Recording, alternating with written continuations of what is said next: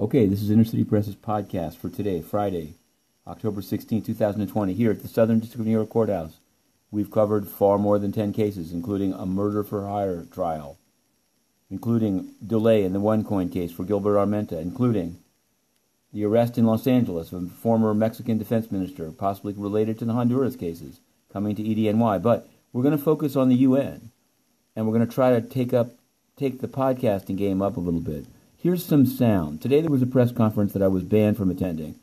My written questions ignored. It happened in the UN. It was Nobel Peace Prize winner David Beasley of the WFP. Well, the WFP won the Nobel Peace Prize, but he was clearly in his oats, and the UN is trying to ride this to get away from its own scandals involving the China Energy Fund Committee.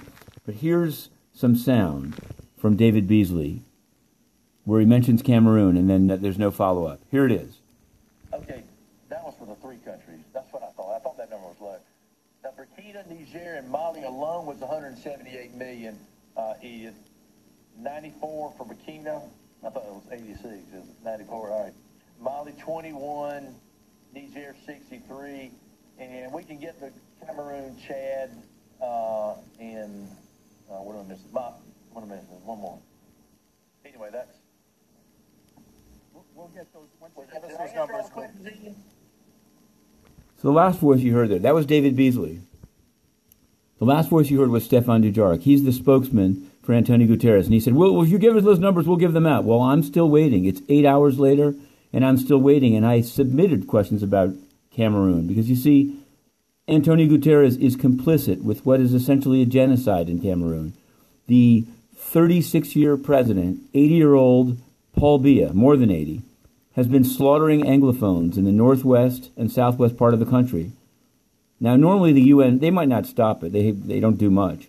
But they would at least issue some statements. But not Guterres. Guterres is so corrupt that when Cameroon in 2018 was the chair of the UN Budget Committee, he cut a deal with Ambassador Tomo Monte to remain silent on the killing in exchange for some bureaucratic favors in the Budget Committee.